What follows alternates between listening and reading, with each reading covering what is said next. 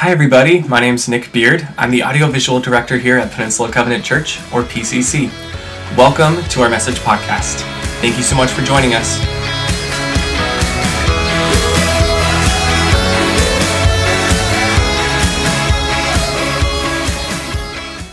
Morning, everybody. Many of you know my dad had a chicken business as I grew up, so turkey bologna sandwich. That was my sandwich in middle school, and I couldn't hustle that anywhere. Promise me, no one wanted the turkey bologna sandwich. I'm Gary. I'm on staff here. Grab your message notes. We're in an amazing series on Nehemiah, and we're actually going where few churches go. So most churches and the three most popular books on the book of Nehemiah stop at chapter 6 because it's restore, renew, rebuild. The walls have been rebuilt, and that's kind of where it ends. But the good part of Nehemiah is, and the much more challenging part, is the heart restoration business, and that's the back end of Nehemiah, and that's where we are. And what we're going to see in the next 2 weeks, this is kind of a 2-week mini series within Nehemiah. You're going to see some amazing things. You're going to see the first recorded revival in the Bible. And if you're not familiar with that term, if you're not familiar with what that means, revival is a term in English that comes from Latin, which just means to live again, revive. And it's so important. And if you have your ear tuned, if you are in our circles, you will hear a lot of talk about that. I'm going to quote some famous people talking about that. But at Billy Graham's memorial, you heard his daughter talking about we're in need of a revival again, people to live again. It's not a bad thing. It's a really good thing. And actually, we are living in the only metropolitan area in America that within our history as a country has never been touched by a revival. And so it's really important that we take to heart what we're going to see. So the first recorded revival, and then you know what happens? You're going to see in chapter 9, the longest recorded prayer in the Bible. So for all you Christian or biblical trivia people, it's in Nehemiah 9. And so important, so important. So that's what's coming the next 2 weeks as we talk about that. There are some essential elements that are common to all revivals in all of history. Those recorded in the scriptures, those recorded in history. There have been 2 great awakenings in our country's history that have swept most of the land. And there's been awakenings and revivals in other lands. And they all, whether it's Africa, Southern Hemisphere, East, West, they all have certain elements that are in common. We're going to learn those elements here. And I think it's very important for where we are. And here's why. We're going to address the following. And I'll have a question that kind of concisely puts it. But I really want you to take to heart this. What do you do when you come to an understanding that you're not where you want to be spiritually? When you realize, my goodness, I prayed a prayer, but maybe there's more to Jesus than praying a prayer and moving on with my life. My character isn't growing like it should. The relationships that matter to me aren't developing like they should. My hope quotient isn't growing. The fruit, what we call the fruit of the Holy Spirit, love and joy and peace and patience and kindness and goodness and gentleness, faithfulness, self-control. It's just not at the levels I think it should be as a follower of Christ. And I don't even know what to do with that. What do you do in situations like this? We're going to talk about that in the next 2 weeks. Revival, personally, corporately, is desperately needed.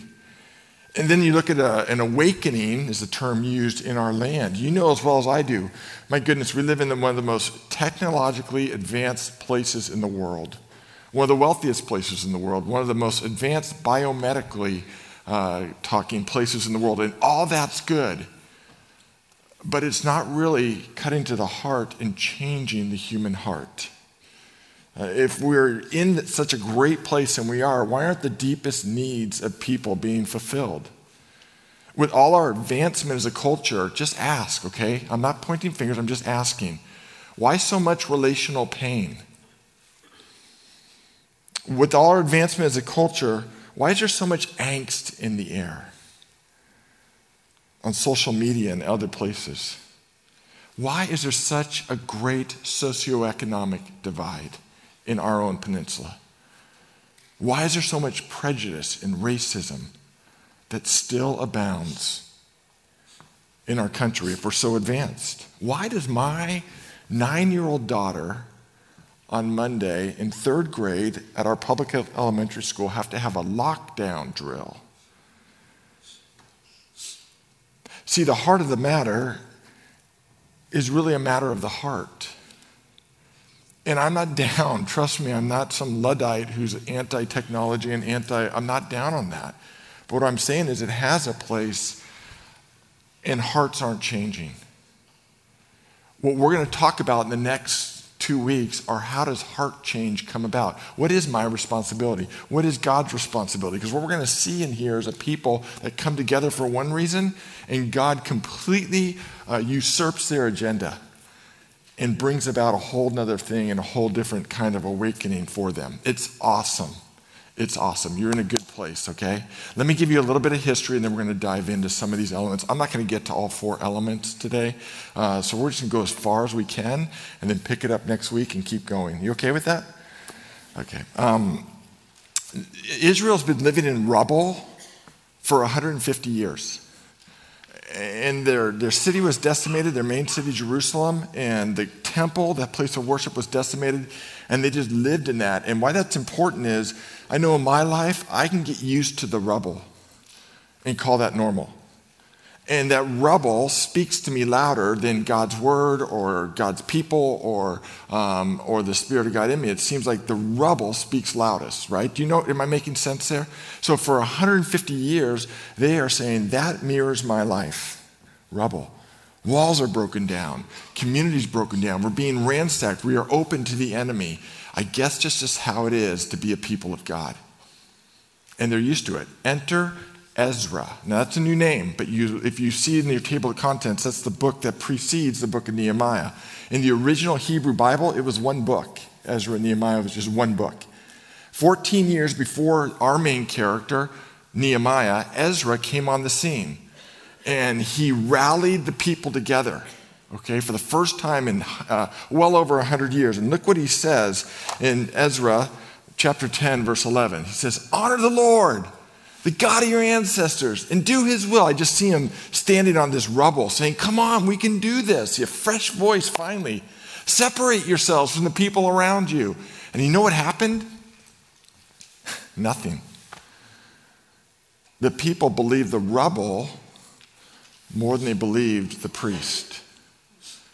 They looked at their circumstances. I so relate to this because they were in their everyday world and they said, hey, that's a great speech. Wow, you raised my hopes. But the reality is the rubble speaks louder. I've got a Monday to Friday world that I don't even know where to begin with what you say. And I understand that many times you come here on a Sunday and that's the tension we live in as pastors. We know that we all live in a real world. So then, 14 years later, Nehemiah comes. We've been in this book since January, and he rallies the people, and God does a miracle. In 52 days, something's done that hasn't been done for 150 years. A 2.5 mile long, 40-foot high, 8-foot wide wall is built in 52 days. And the people celebrate. And then, here we are in chapter 8, all the people gather around the Watergate. This is the original Watergate story. And Nehemiah says, you know what? This wall is great, but it was a means to a greater end. It's not about the wall. It's not about the buildings.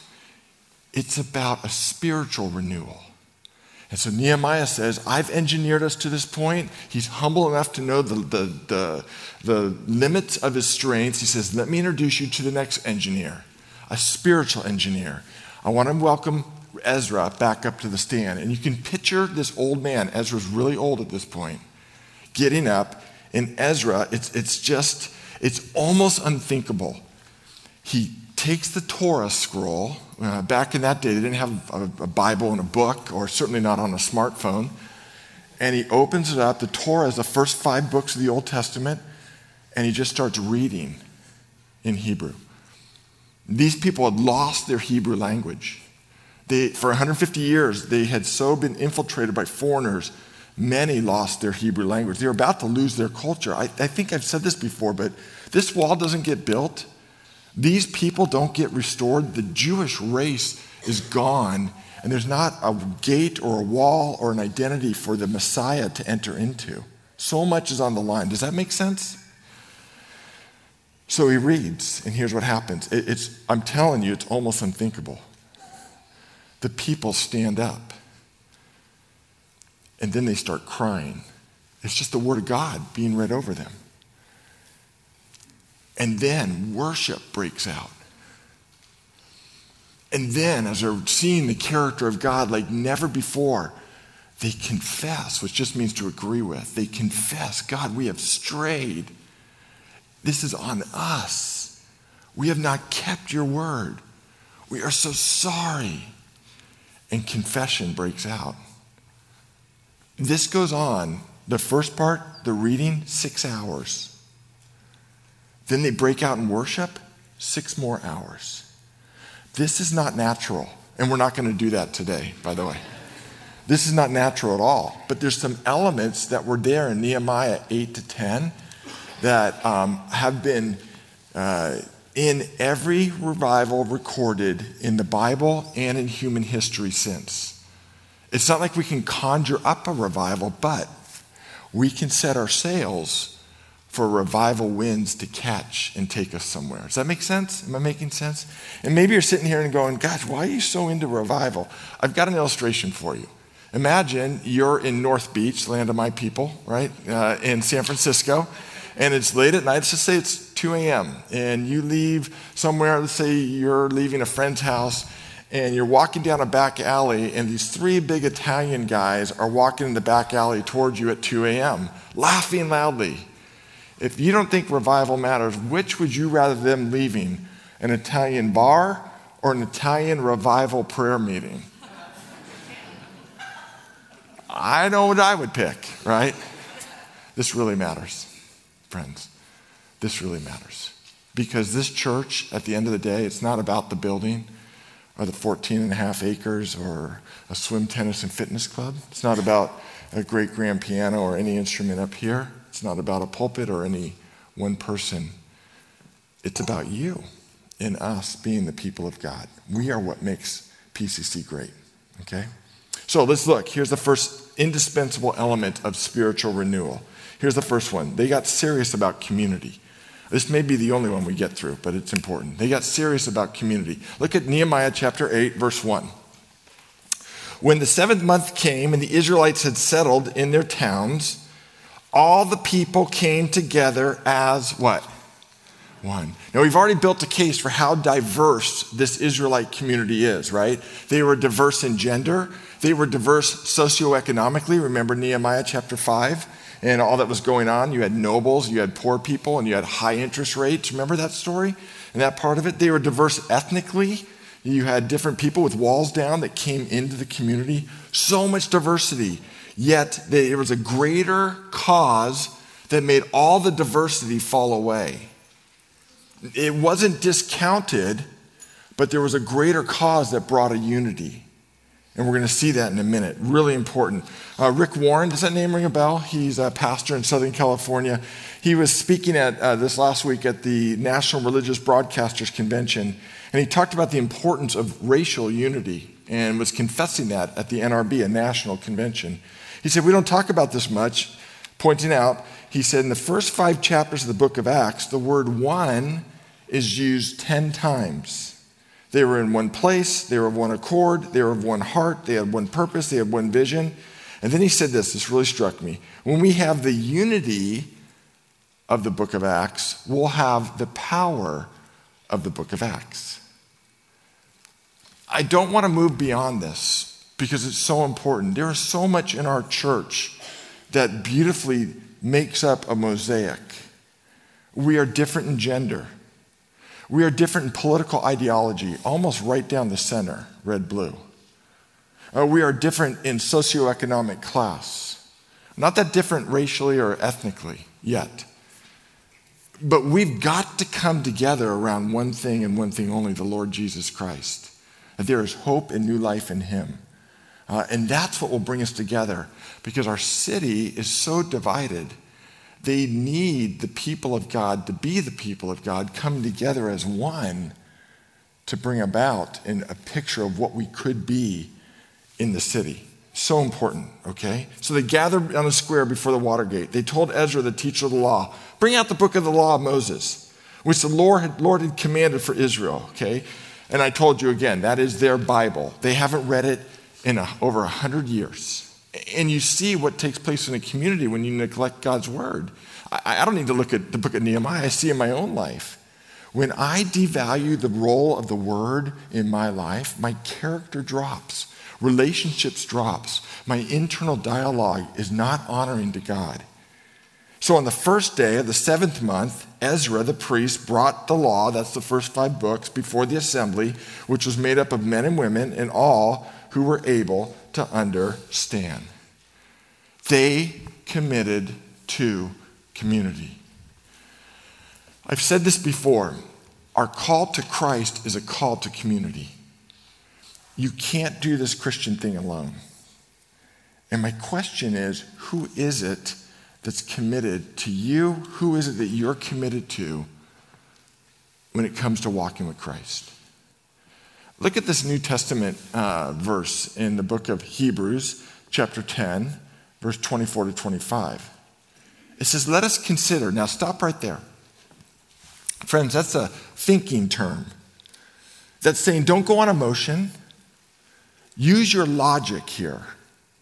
Following Christ engages the mind. Let us consider what? Let's consider how to spur one another on.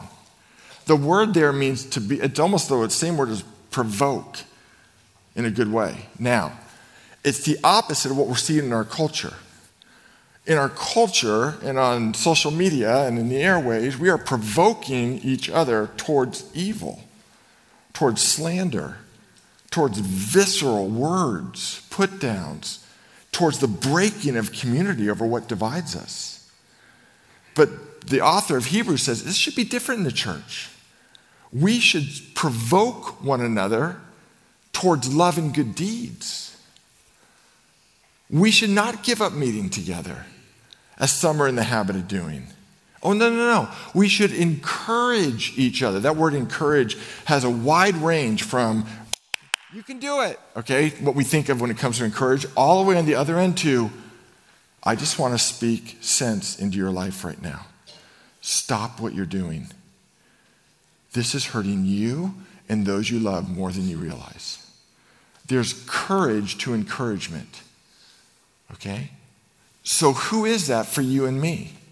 And then the author says, you got to do this all the more as you see the day approaching. I got a firsthand view of this yesterday. I was, my wife and I and family, we were cheering on our daughter. It's really fun when your daughter reaches an age. We have, at all age we have respect, but at 26, our oldest daughter, she was running her first ultra marathon. And she had never done this before. And so 31 miles in 33-degree weather, racing an elevation total of 4,000 feet in this race. So we were there to cheer her on. So the first place where we can get to her is a trail ultra, and so she crossed a highway at mile 11. So she gave us her split, and she had a chip in, and so Ann and I were there on the highway as she's coming down, and it's a downhill stretch. And you got to know my daughter. I mean, she sees us. She's like, it's only mile 11, right? She's like, and she came by. She was so happy. I started crying. It was just beautiful. I'm not saying that to get thank you for your awe, but yeah, it was just beautiful. We're like, go in and go. And she was so energized. She's like, I can do this, And we're like, you can do this, And she trained so hard for this. And then off she went. I will take it to my grave. It was one of my top 5 parenting moments in my life. Not because of what I did, just the experience with your kids. And so off she goes, and we're cheering other runners on. We get out of there, and now she's in the wilderness, and we're not going to see her for about 4 more hours. And so we go do our thing, and we're waiting. She has all that elevation to climb. And sure enough, she makes it, comes in at 6 hours, and it was beautiful. We're cheering on. I'm like, how was it? She goes, it was terrible. I said, what was the hardest part? She goes, miles 18 to 29. And there was a lot of factors going on. I'm like, what did you do? And encouraging one another. She said, well, I called a bunch of my friends and had them call into my phone and leave voicemails for me. She said, Dad, when it got really hard, I just played those voicemails. And her friends passed it on, and people were reading scripture over her. People were quoting Wonder Woman, her favorite movie, over her. But here's what she said, Joni Smith. She said, it was Jeff Smith's voice, Joan's husband, that was most in my head. She'd even asked Jeff to call. But I think Esther passed it on to her dad, and Jeff called. She said, Dad, I replayed that voicemail time and time again, and it got me up the hills. Now, here's where this matters when it comes to encouragement, and here's how it spoke to me. I can relate not to running an ultra, but to life feeling like an ultra. Like circumstances beyond control. She ran that race in the midst of the biggest storm to hit of the year. On a very cold morning, it snowed, it hailed on her, all this. When life is adverse, can anyone else relate to that? Here's the question. Whose voice is in your head when that happens? Where do you point and where do you go when all around you seems like rubble and you feel like, I'm not going to make this race? I'm not going to be who God called me to be. I've worked so hard, I can't see the finish line. The Bible encourages us. We need each other. Amen. We can't do this alone. Yep. And when all you see is rubble, you need someone to speak truth into you beyond the rubble. And that's what happened. These people gathered at the Watergate as one. And then Nehemiah says, I'm going to introduce you to Ezra. Ezra reads the word, and you can see what happened. People are listening attentively, and they're going, oh my gosh, oh my gosh, oh my gosh. And a different voice comes into their head. So don't miss this. It's the people, their voice gathered them together, and then the word of God's voice got into their head. You can see that in the next point. The word of God got into their head, and they were cut to the heart. And they were saying, this is so good. I need this. It's all tied up in that word, amen, amen. They just kept repeating this, amen. And they stood up to their feet, and for 6 hours, let the word of God wash over them, a truth that was greater than their sins and their blow-its and their rebels. So important. And what comes after that is they break out in worship. It's the natural response when you inhale the Word of God and you inhale fellowship, your exhale will be worship. Look what it says in chapter 8, verse 6. And Tabitha, this is where you guys can start moving forward and get the band, because we're going to practice this in a minute. Ezra praised the Lord, the great God. And all the people chanted, amen, amen. And they lifted their hands. I don't think that was like provoked. I think it just came out of them. They bowed down and worshiped the Lord, faces to the ground. You know what worship does, men and women? It's like a magnifying telescope. You know when you look through one of those telescopes, I think I have an image of that somewhere. But when you're looking at something that's very far away, suddenly becomes really big. I know with me, when I'm going through life, especially Monday through Saturday, God seems very far away. But it's through a practice of worship and word and community, especially worship, that brings God right into focus. You know what worship is, friends? It's just prayer where you don't ask for a thing. It's prayer when you tell God how great He is. When's the last time you came to God in prayer and said, I'm actually not here to ask for anything. I just want to tell you how great you are. And for many of you, you do that by faith. You don't say you're great because I got that raise, because He is, or you're great because I got that bonus, or you're great because of any circumstance. You worship by faith and say, even through all the rubble, I'm just here to tell you, you're still great. Circumstances don't declare who you are, because you never change and you're not bound by circumstance. So you're seeing a progression here. The people gathered, there was a unity. The word went over them, and the word got in their head. And he brought that in, and the exhale was a response of worship over God. We've been 23 minutes into this message, and the word's been going over us. I want to invite us to worship God for his character, just to get a taste of how good that is. So let's worship now.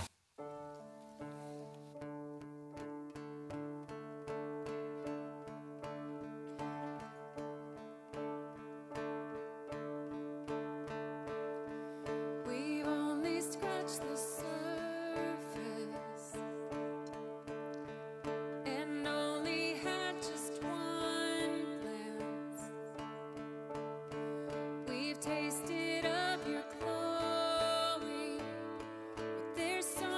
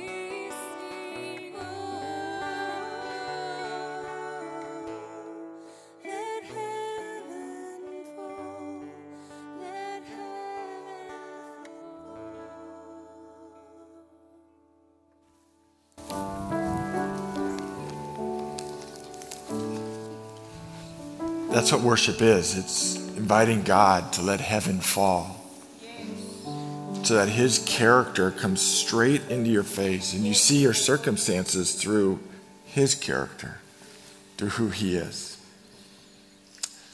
We see a people gathered together, coming together as one, making a commitment to unity. We see the word go over them. And you can see I highlighted in there in Nehemiah 8, 7-8, it became clear to them. It brought meaning to them. They understood what was being read. As they breathed in the word of God, the exhale was worship. God, you are great. God, you are amazing. God, you are great. On and on and on. And then they looked at their lives, and the natural next step was confession. And I'm not putting these in sequences like in order. I'm not giving you a formula. I'm telling you, though, every recorded revival in the Bible and in history has these components together. They looked at themselves, and you can read the longest prayer in the Bible, Nehemiah chapter 9, read it tonight. They saw how far they stepped outside of God's boundaries. And they confessed that. And what's amazing to me, look at this, Nehemiah 9:37, it says this, because of our sins, they own it. They don't call it something different. Lord, we've blown it. We are in great distress. God, we see and have heard your character, your voices in our head through other people called community and through your word and through worship. And oh my gosh, I have drifted so far away. I'm so sorry. I'm so sorry. When is the last time, I'm just asking this very humbly, that you've really been humble before God with sorrow over the state of your heart, over your actions that have hurt others? Not before people. This isn't a show. It's just you and God, and you're saying, I've drifted so far. I'm so sorry. I actually can't think of a better question to ask before we go to communion in a few minutes. And I want to give you some time for that, just for silent introspection. And don't beat yourself up, because that's what these people did. They beat themselves up. And Nehemiah had to step in and say, wait a second, stop. There's a God of grace. When you come to him with sorrow, he says, I forgive you. Let the joy of the Lord be your strength. Not your beating yourself up. It's a forecast of what Jesus would do for us. He's all over the book of Nehemiah. So I want to invite you to spend some time as we wrap this up. I'm going to give you the time just to spend some time before the Lord silently and ask God, have I drifted? What is the condition of my heart? Would you forgive me? So Tabitha's going to play under us and give us that time, and I'm going to come up in a little bit and close us in prayer. Okay? Let's go before the Lord. Lord, I thank you. I thank you for Sundays. I love Sundays. I love a new start, being with your people and being renewed in my mind with your character and your word and each other. But I also remember how far I've come, how far I've drifted. So in these next few minutes, Holy Spirit, would you speak over us? Bring to mind those areas that we need to confess, to agree with you. Help us call it what it is and hear your voice of forgiveness over us.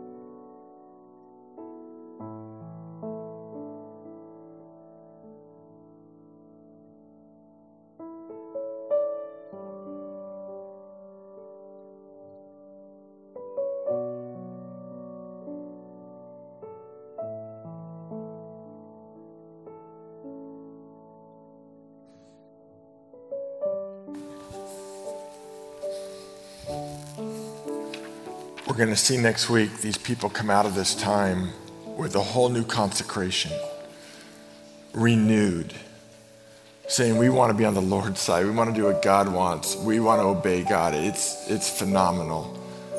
And that's our hope for you every Sunday, that we come out of this time refreshed and renewed because we've gotten the Lord's voice in our head through his word, through each other, through confession, and we leave renewed.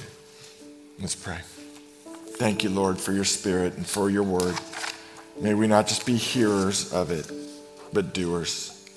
I think of what another Old Testament prophet said, Lord, Habakkuk. He said, Lord, we've heard of your fame and we know of your deeds.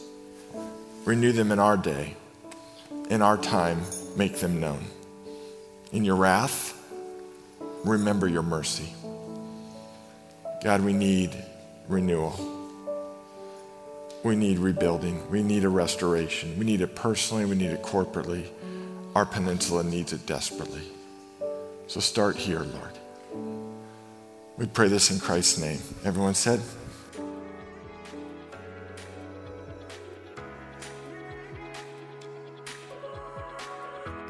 Thank you so much for listening to the Peninsula Covenant Church podcast. We believe you're here for a reason, and we would love to connect with you more. Our campuses are located in Redwood City, California. You can find us online at wearepcc.com and on Facebook, Instagram, and Twitter. Just search for We Are PCC.